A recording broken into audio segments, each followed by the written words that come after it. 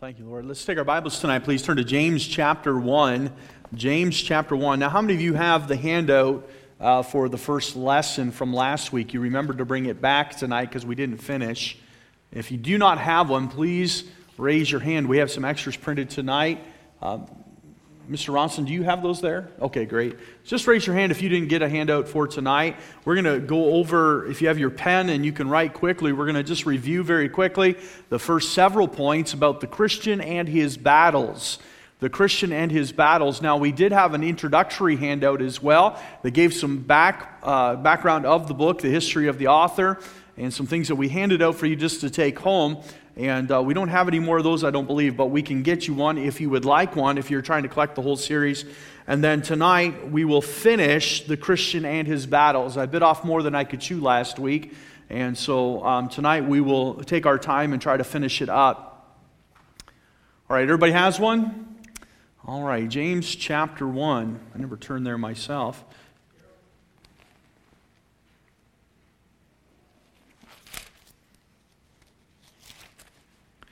James chapter 1, the Bible says, we'll read the first 16 verses, and that's where we will end tonight.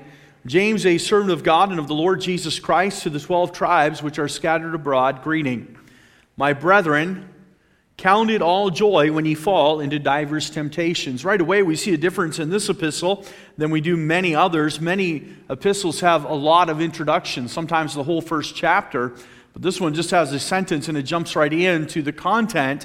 My brethren, count it all joy when ye fall into divers temptations. And that's where we'll take our title for the Christian and his battles. The Christian and his battles. Verse 3, knowing this, that the trying of your faith worketh patience. But let patience have her perfect work, that ye may be perfect and entire, wanting nothing.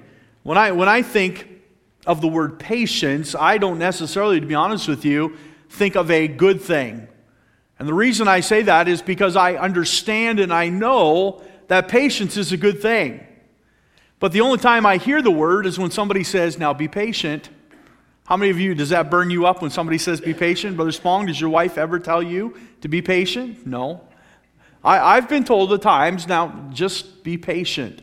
And we don't like hearing that, but it is a virtue of the Christian life to learn patience. And I've told you before that I think the Lord is trying for years to teach me patience. I have never, ever gotten in a checkout line where somebody didn't have a price check, where they didn't close and say, sorry, we're closed. We're going, wait, what? I've been in line for 20 minutes. Now you're closing? Or the cashier just all of a sudden walks away. One of my pet peeves is if I've been waiting in line and then the phone rings, they answer the phone. I thought, wait a minute. I got out of my lazy boy, drove down to the store. I'm standing in line, and yet this guy picks up a phone. You're going to serve him first. And so I think the Lord's trying to teach me patience. How does he do that? The Bible says by the trying of our faith. And again, that is not another pleasant thing. But you can see as we read verse by verse, there's some battles in the Christian life. They're not all that severe just yet. But how many of you have had your faith tried in a severe way? And so there are some times where we are tried in bigger ways, and that's why we are tested in the small ways. That our strength might come into us spiritually, that we might grow, that we might be able to handle some real battles in this life that do come along from time to time. So let patience have her perfect work. Let it come to maturity. All right, verse 5. If any of you lack wisdom, let him ask of God, that giveth to all men liberally, and upbraideth not, and it shall be given him. I think James is asking there, or saying this tongue in cheek. If any of you lack wisdom. Well, we all lack wisdom from time to time, and there's areas of course, none of us are experts in all areas of life, and so we lack wisdom. But he's being kind when he says, if any of you lack wisdom, let him ask of God. But let him ask, verse 6, in faith, nothing wavering. For he that wavereth is like a wave of the sea, driven with the wind and tossed. For let not that man think that he shall receive anything of the Lord. A double-minded man is unstable in all his ways. Let the brother of low degree rejoice in that he is exalted, but the rich in that he is made low. Because as the flower of the grass he shall pass away. For the sun is no sooner risen with a burning heat, but it withereth the grass, and the flower thereof falleth, and the grace of the fashion of it perisheth. So also shall the rich man fade away in his ways. Blessed is the man that endureth temptation, for when he is tried, he shall receive the crown of life, which the Lord hath promised to them that love him. Let no man say when he is tempted, I am tempted of God, for God cannot be tempted with evil, neither tempteth he any man. But every man is tempted when he is drawn away of his own lust and enticed. Then when lust hath conceived, it bringeth forth sin, and sin, when it is finished, bringeth forth death. Do not err, my beloved brethren. Let's pray. Father, help us, Lord, to understand your word tonight. Help us to grow as we learn more from the book of James. May the Spirit of God apply it to our hearts and teach us, strengthen us, help us. And Father, the next time we do go through a trial, may we recall something in this book that would say, this is for my good, this is for my growth. And Lord, we'll thank you for it in Jesus' name. Amen. Well, we start with the Roman numeral you'll see behind me, the Christian and his battles. And we see in the first 12 verses, and I'm just helping you fill in your outline if you're just new tonight, the Bible talks about the testing of the Christian life in letter A. And so we want to look at number 1 first of all, and then we will pick up tonight with number 2 is where we left off, letter B is where we left off. Number 1, as we talk about the testing of the Christian life, testing is for a purpose. Testing is for a purpose. And we see verses 2 through 11, he gives us several purposes. My brethren, count it all joy when you fall into divers temptations, knowing this, that the trying of your faith worketh patience. And so we've alliterated this to try to help us remember, but first of all, it was for our enlargement. Enlargement means to help us grow.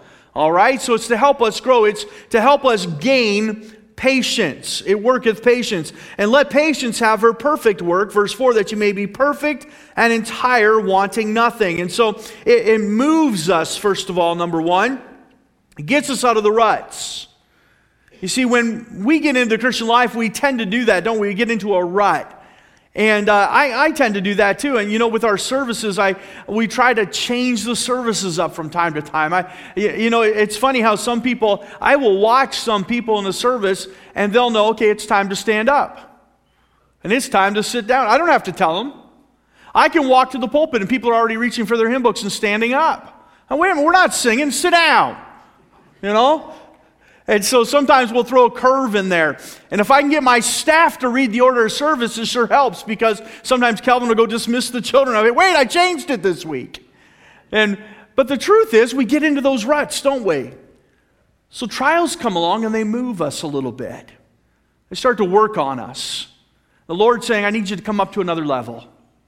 And so I'm going to try your faith, or allow the trying of your faith, so it works patience. And let patience have its perfect work. And we see that we enlarge as a result, to move us. Secondly, to mellow us. You'll see in verse 3, knowing this, that the trying of your faith worketh patience. We spent some time on this last week, but as we grow and age, most people naturally become more mellow.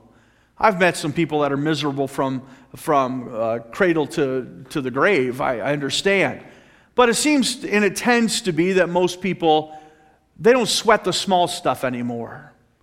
As they grow and mature, whether they're saved or unsaved, it seems like they don't stress about little things like they once did, perhaps. And some of the stress, I understand, as we grow older is a little bit maybe removed. We don't have to put food on the table for a large family anymore and things like that. And so things begin to change, and maybe your mortgage is paid off, and so that's less of a stress in your life. And so you mellow in a natural way. But for the Christian, the child of God, we ought to mellow, because patience begins to have its perfect work, and the trying of our faith work is patience. And then we see that it's also to mature us. Number 3 is to mature us when we're talking about our enlargement. And that's what it means in verse 4 when it says, let patience have her perfect work. It means bring us to maturity. That's what perfect is mature. God said to Moses, be thou perfect. The Bible will tell us in the book of James later on that a perfect man bridleth his tongue. How many of you ladies have ever met a perfect man? Wow, no hands went up. Well, that word doesn't mean perfect in the sense that we think of it. It means literally to be mature. And when you're able to control your tongue, you've become mature, and patience in the life is a mark of spiritual maturity. So this purpose of testing is for our enlargement. And then we see letter B was for our enlightenment. And we're still in our review tonight. We won't do this every week because we'll start other lessons. But for tonight, just so we get the context of the last part of our lesson, they're also for our enlightenment. You know that testing reveals some things to you, don't they? It's during trials that we find out what we're really made of. And so it is an enlightenment. It is enlightening. It helps us to understand. Verse 5 says, if any of you lacks wisdom, let him ask of God that giveth to all men liberally. It reveals to us, first of all, that we need to lean on God. And it reveals that wisdom is required. That's number one under enlightenment, that wisdom is required. And secondly, it reveals to us that wisdom must be requested. Wisdom must be requested. Look at it says in the Bible says, let him ask. Let him ask. And the Bible says also that we will find out that wisdom is received. Wisdom is received. The Bible says, let him ask of God that giveth to all men liberally and upbraideth not, and it shall be given him. You see, there's a prayer request in the Bible. You say, does God answer prayers? This is one he always says yes to. Yeah, I think God always says yes to if we ask for grace. He giveth more grace, the Bible says. To the humble he giveth what? Grace. And so I think when we pray for grace and ask God for grace, he always answers that prayer. And one of the other prayers that he always answers is when we ask him for wisdom, because in effect what we are doing is humbling ourselves and saying, Lord, I'm relying upon you 100%. I don't know how to handle this situation, so I'm asking you for wisdom. I know that in this life I will have to deal with problems and situations. We often say, well, God, I'm just going to give you this problem. God says, wait a minute, I'm equipping you to take care of it. I'll give you wisdom. And so we ought not shy away. There are times where God says, leave that with me, I'll take care of it. You'll pray about something, God, give me wisdom how to deal with that, and God will just solve the problem. God will take care of it. I remember one time years ago, we had a family come to the church, and man, they were causing some troubles. And folks in the church began to notice and come, Pastor, we got this family, they're drawing this one young lady away, and this other, the husband, he's taking some of the teens aside, and he's kind of influencing them, and we don't like what he's saying to them, and it was becoming a real problem. And so he said, what do we do about it? I said, let's do this. I said, we got the deacons together, and we talked. I said, let's pray about this for 2 weeks. I said, watch your kids, stay by these folks, we'll pray about this for a couple weeks. And I said, then we're going to deal with it. You know what God did in those 2 weeks? The very next day, I get a call from the husband. He says, my wife is so deathly sick. He says, she had lupus, and he says, it's activated by stress and with our business and things going on in our lives. We just need to go away for a while. He said, I'm taking her to a campground way up north somewhere. We're putting up a tent in the middle of nowhere, and we're not going to have anybody around us for the whole summer. I had to go back to the Lord and say, Lord, I didn't ask you to kill her. But the Lord said, I'll take care of that one for you. And we never saw them again. But there's other times where he says, I'm going to equip you for the problem. And so ask for wisdom. And he says, the Lord that giveth to all men, God that giveth to all men liberally and upbraideth not, it shall be given him. But there's a condition. But let him ask in faith, nothing wavering. You got to believe you're going to receive it. And so we see wisdom requested and wisdom received, but wisdom can be refused. We must ask in faith, nothing wavering. For he that wavereth is like a wave of the sea, driven with the wind and tossed. For let not that man think that he shall receive what? Not just wisdom, anything. There's some teaching here besides just asking for wisdom. There's some teaching here about prayer, isn't there? Because he broadens the scope of the request. The request was wisdom, but he says, no, don't just think I'm talking about wisdom here. If you're going to waver and you're not going to ask in faith and you're going to be driven around by the wind like the waves of the sea, he says, I'm not going to give you anything. You're a double-minded man. And you're unstable in all your ways. And so we see that wisdom can be refused. Why? Because of indecision.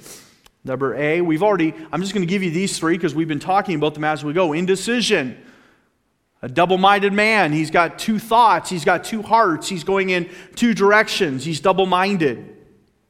The Bible says, so indecision.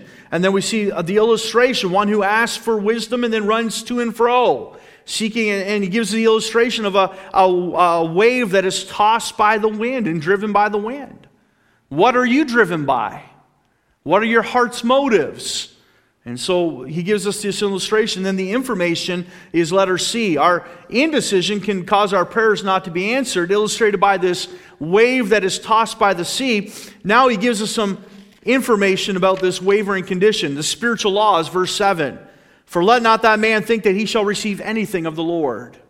That's a spiritual law. And I taught you last week, how do we identify a spiritual law in the Bible? A spiritual law is something that is given by matter of fact in the Word of God, and it is attached to a promise, and so we can understand it to be true. And so you say, well, what do you mean by that? Here's an example. Whatsoever a man soweth, what's the rest? That shall he also reap. We have taken it into a cute little proverb today that we say, you reap what you sow. And so, whatsoever a man soweth, that shall he also reap. That is a spiritual law of Scripture. And so we can apply that to all kinds of promises in the Bible, can't we? If we sow in love, we reap love. If we sow in kindness, we reap kindness. And so we understand how that Scripture applies to a lot of things. It's a spiritual law. So verse 7 is a spiritual law. If we pray and we waver in our faith and we're double-minded, let not that man think he shall receive anything from the Lord. Faith is always a requirement of prayer, and so that's a spiritual law. And then we see a social law. He's reminding us of a condition of the vast amount of men. A double-minded man is unstable in all his ways. It's not a spiritual law because it does not necessarily apply to the promises of God's Word, but it's just a commentary on society. If you are in a place of indecision in a double-minded man, you're just unstable. I remember after my first year of Bible college, I was concerned about the direction of our Bible college. And thankfully, God burdened the heart of the president of the school, and he saw the direction as well and resigned the church that he was pastoring and had a heart for the college and decided to become the president. He called it the first resident president of the college. And for the next couple of years, things improved greatly on the campus, and we were thankful, I was thankful anyway, that things were tightening up and going in the direction that I had grown up to be accustomed to. And I remember that second semester of my first year, though, thinking, maybe I won't come back here. Baptist Bible College Canada was still a full-time school at the time, though it was fledgling, and I thinking, maybe I'll come back to Simcoe and I can work there. I was struggling to find a job. I wasn't American, so I couldn't work, and maybe I'll just go back. And one of my grades dropped in a class that it really shouldn't have. And when you know, Dr. Strachan came down for the fellowship meetings, and we were walking to his car. He was going to take me out for lunch. We were walking to the car. The BBFI had national fellowship meetings, and he would go to those occasionally. And so he went that year, and he caught up with me. He said, let's go for lunch. I said, okay. And so we were walking to the car, and we were walking by the mail room, and I said, let me just stop and grab my mail. I don't always get over to this side of campus. My dorm was at the other end, and I said, let me just grab my mail on the way to the car. And he said, all right. When you know, he's standing right there when I got my report card. Now, Dr. Strachan could be intimidating, but when you're holding your report card and you're a Bible college student, he says, oh, wonderful, let me see that. And he read it before I did. And he saw some A's and B's. He goes, what's this C? And I thought, oh, great, here we go. And so I said, well, I don't know. I said, that class I really should have done better in. I don't know. And he said this. He says, you're in a place of indecision. He says, you're struggling with whether you want to be here or not. And he says, until you get sold out for where you're going to be, you're going to struggle. So he says, whether you're going home or whether you're staying here, you just need to decide. And he says, and you'll do much better. Well, he's basically quoting this verse, wasn't he? A double-minded man is unstable in all his ways. And that helped me, and I decided to stay, and from there on out, my grades were fine. And whether you care or not, it doesn't really matter, does it? But I did better. Amen. And so it's for our enlightenment, and then thirdly, it's for our ennoblement. Our ennoblement. Ennoblement means to be granted something. What do trials do? They ennoble us. And the Bible says in verse 9, and I know we're moving very quickly. We're trying to fill everybody in. Verse 9, let the brother of low degree rejoice in that he's exalted. So we are ennobled. Isn't that wonderful that we humble ourselves before God and we trust in Him and we ask Him for wisdom, and God says, I'll exalt you. I'll exalt you. I'll take care of that. And so we see it's for our ennoblement. So we should rejoice in advancement. Rejoice in advancement. Secondly, rejoice in adversity. Look what it says in verse 10. But the rich in that he is made low. Boy, that doesn't sound anything to rejoice in.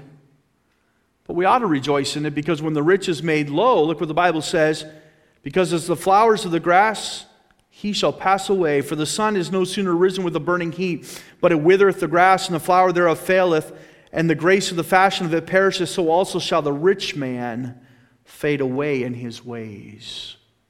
The love of money is the root of all evil. It's not wrong to have riches. It's wrong when riches have you. And he's saying that when the rich man is brought low, that word low means when he's got a humble spirit. Remember what the Bible says in the Sermon on the Mount, blessed are the meek, for they shall inherit the earth. And that's what that word low is talking about. Having a humble spirit. And so we ought to rejoice in adversity, because we learn, hey, we can't buy our way out of this situation. We need to trust in God. And so we see that we are to rejoice in adversity. We see a vivid example, the rich man, and a valid expectation. What is the expectation? When we trust in the deceitfulness of riches and the cares of this world, as in the parable of the sower, we can trust that things will wither and die and be choked out, as it says in our scripture, verse 12.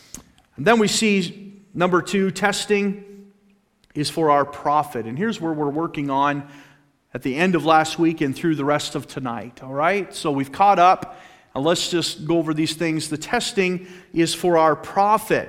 We see that the testing had a purpose, but now it's also for our profit. Verse 12, blessed is the man that endureth temptation, for when he is tried, he shall receive the crown of life. Something that's going to come into your life that is a blessing when we trust in the wisdom of God and function according to the principles of Scripture. It's not always easy to do. And it's not always easy to recall a Scripture verse at any moment's notice and understand a principle that we were once taught, but that's why we trust the Holy Spirit. And we don't always... maybe the example I gave you earlier is appropriate. Whatsoever a man soweth, that shall he also reap. But we've just shortened it down to, you reap what you sow. And you might not remember the scripture, and you may not know that it was found in Galatians 6, but the principle that's been burned in your heart, you reap what you sow, boy, that's probably saved you a lot of heartache over the years. How about the golden rule? You ever practice the golden rule? Do unto others as you'd have others do unto you. That's what we were taught in school from a young age. That's not a quote out of Scripture directly. The Bible says it very differently, and of course we use a King James, and so the King James English is very much different as well. But that principle that we learned in kindergarten is still very applicable, because we may not remember the verse, we may not know the Scripture, but we can know the principles, and so that helps us. It is a profit unto our life. And so when we endure temptation, when we are tried, we shall receive the crown of life. And so first of all, we see the crisis endured. The crisis endured. Endureth is the key word here. We cannot endure without the help of God.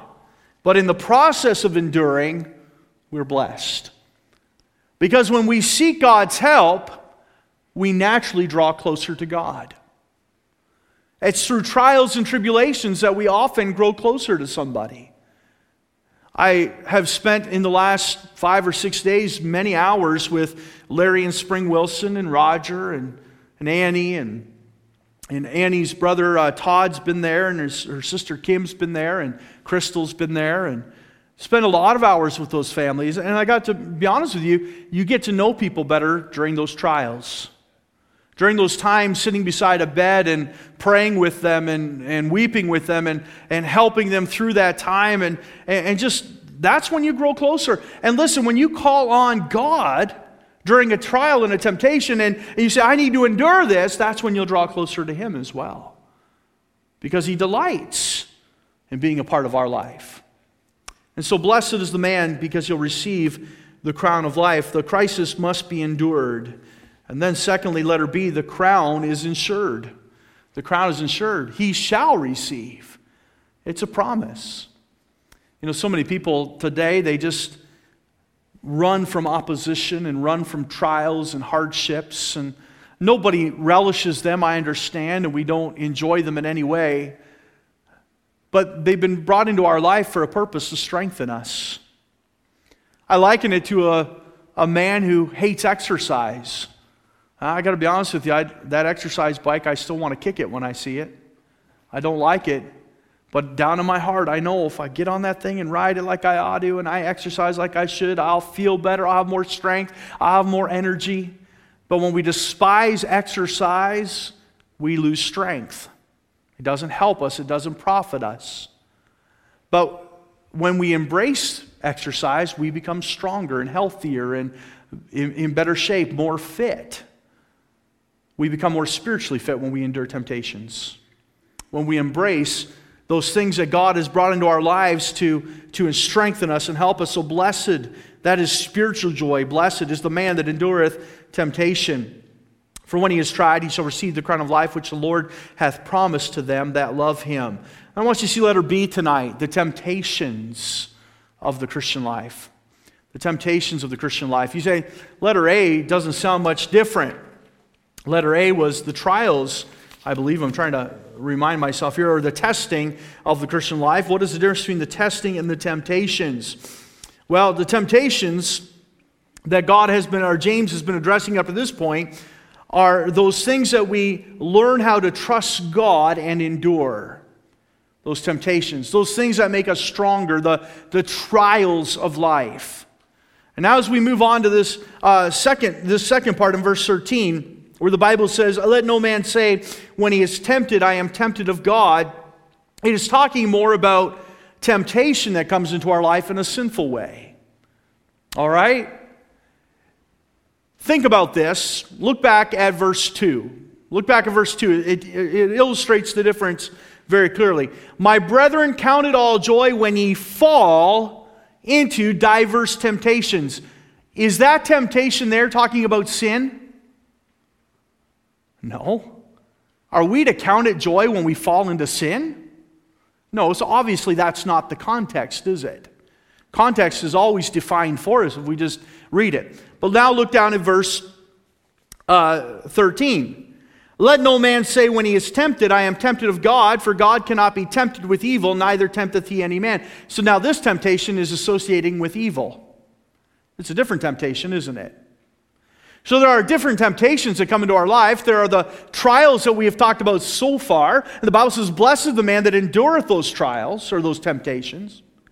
But now he's saying, let no man say when he is tempted that he is tempted of God, for God cannot tempt any man with evil. So now it's an evil thing.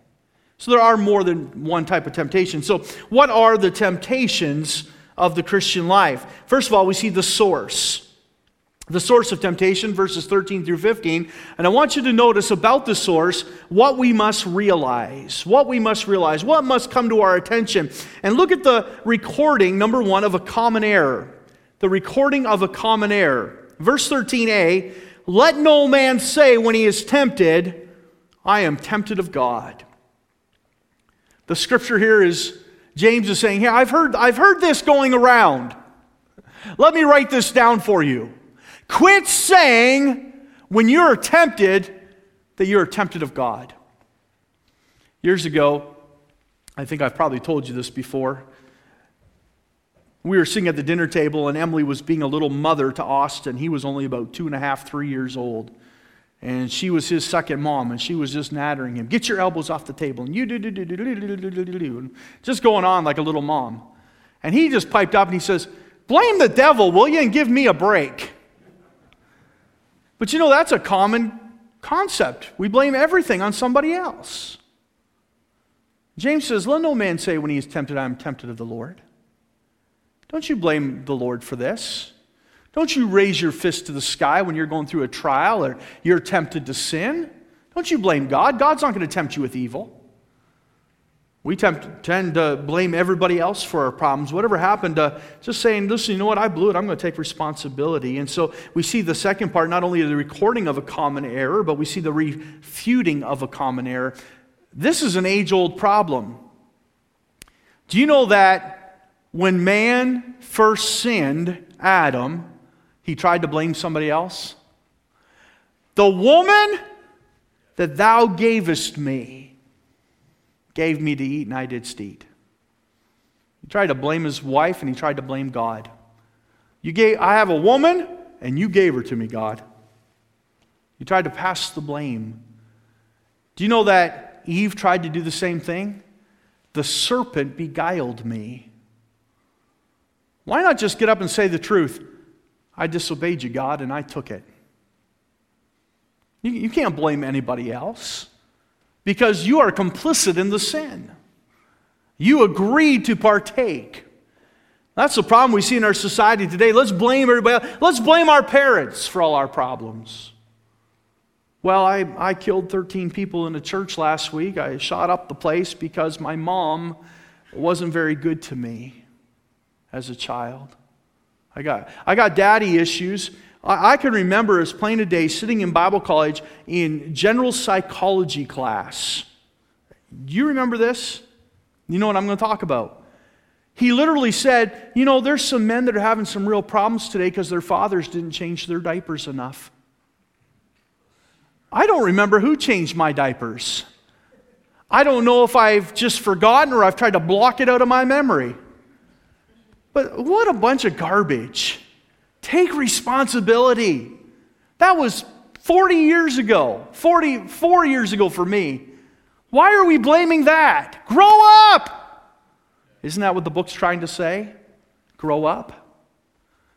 And so, let no man say when he is tempted, I am tempted of God, for God cannot be tempted with evil, neither tempteth he any man. Look at verse 4. But every man is tempted when he is drawn away of what? His own lust. Here's the problem, you got a heart problem. And so, first of all, we must realize that God is not responsible, and what we must recognize, first of all, number one, the matriarch of sin. Where is the cause of it? You say, why is it the matriarch? Why is it the mother? You're not supposed to blame your mother. Here's why. Because Satan is the father of sin. And the matriarch, or I didn't want to say the mother of sin. That just didn't sound good for some reason. But the matriarch of sin is the lust in our own hearts. Father is the devil. Lust in our hearts is the mother. And so therefore, when it's conceived, it bringeth forth sin. The Bible says, every man is tempted when he is drawn away of his own lust and enticed. Where is temptation born? It's born in the heart of man. When we desire and value our own desires above God's plan, sin is conceived in the form of our lust. Lust also always seems to have a sexual overtone, doesn't it? That's not the only thing we lust about. You could walk through a parking lot and say, ooh, look at that new car. Man, that is shiny, cherry red Ferrari. Man, you could lust that. You could be drawn away, and you could get yourself in financial trouble by overextending yourself and going and buying that car because you have a midlife crisis. Lust can cause sin in a lot of other ways than just a sexual overtone, and so be very careful about. The Bible says we fall to temptation when we are drawn away of our own lust. That's just saying putting your desires before God. That's lust. So we see the matriarch of sin. We also see the method of sin. Look what it does to you. And then when lust hath conceived, it bringeth forth sin. By the way, that's why I use the word matriarch or mother, just in case somebody thinks I'm trying to be mean. The Bible talks about when lust hath conceived. It takes a father and a mother. The father's the devil, the mother, or the matriarch, is lust. But when it hath conceived, it bringeth forth sin. That's the method of sin. And sin, look what it says, when it is finished. This is a book of Christian maturity, and that phrase, that's what it's pointing at. When it is finished means when it has come to full growth. Well, do you know in order for something to grow, it starts out small? Doesn't it? And then it begins to be nurtured, and it begins to be fed, and it begins to grow. Sin is no different. Sin gets its claws in us and lust conceives. And I like how the Bible explains this. Conceives. Do you know that when a baby is conceived, you can't even see that one little cell under a microscope hardly. But they grow, don't they? They grow. Brendan was born at 35 weeks. Full term is 40. And so we were a little concerned, and he was about 5 pounds and 10 ounces, which was pretty good for being 5 weeks early. And then he lost some weight. Babies usually lose weight the first week or so, and he got down just under 5 pounds and had to be at 5 pounds before we could take him home. And we thought, boy, he's just going to be a little runt. He's 6'1". I mean, they grow. Sin does the same thing. When it is conceived, it's small. But when it is finished, it's enough to kill you. The Bible says it bringeth forth death. So sin, the method of sin is it will grow. And then the maturity of sin. The maturity of sin. I don't mean maturity in a good way. I mean, like what we've been talking about, it will grow to the point where it will kill you. The wages of sin is death. Sin, when it has its end, is death. Sin, when it is finished, bringeth forth death. Sin grows to eventually kill people. Adam and Eve did not die as they thought they might, they thought God had said they would, but it's not what God meant. God meant sin will conceive. Eventually it'll kill you. It took 930 years, but it did. And it finished Adam. Number 2, we'll finish with verse 16, the subtlety of temptation. The subtlety of temptation. Number 1 was the source. We've looked at that the last few verses, but then we see the subtlety of temptation. He says, do not err, my beloved brethren. You see, where do you get subtlety out of that? You see the word err? How many times do we like to brush off sin and say, well, they just made a little mistake? James says, hey, don't make this mistake. Sin is subtle. And it conceives just real small, and then it grows, and then it bringeth forth death. Watch out. Do not err, because it's so subtle. It seems so small.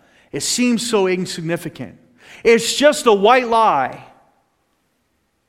But you read Revelation chapter 22 and it talks about that, or Revelation chapter 21, it talks about the lake of fire, and it talks about the whoremongers and the adulterers, and it talks about the murderers, and it talks about the liars shall be found in the lake of fire. It's not just a little sin. It grows. Do not err, my beloved brethren. You say, well, how did James have such an intimate knowledge of sin and its effects? How did he know it was so deceitful? Maybe by looking in his own heart. You understand that James grew up in the very same home as Jesus Christ, in the presence of Jesus. He was his half-brother.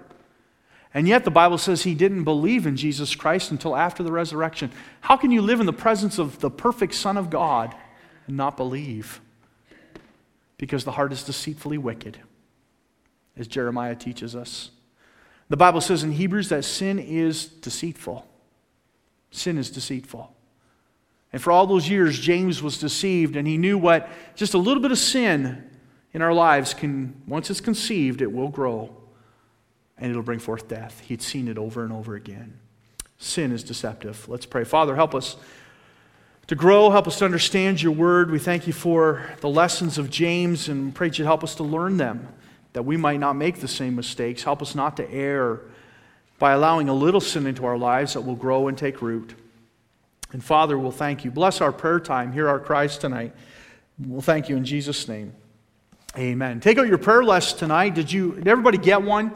Sometimes you maybe come in the back door and don't get one. Did everybody get, it's a green prayer list?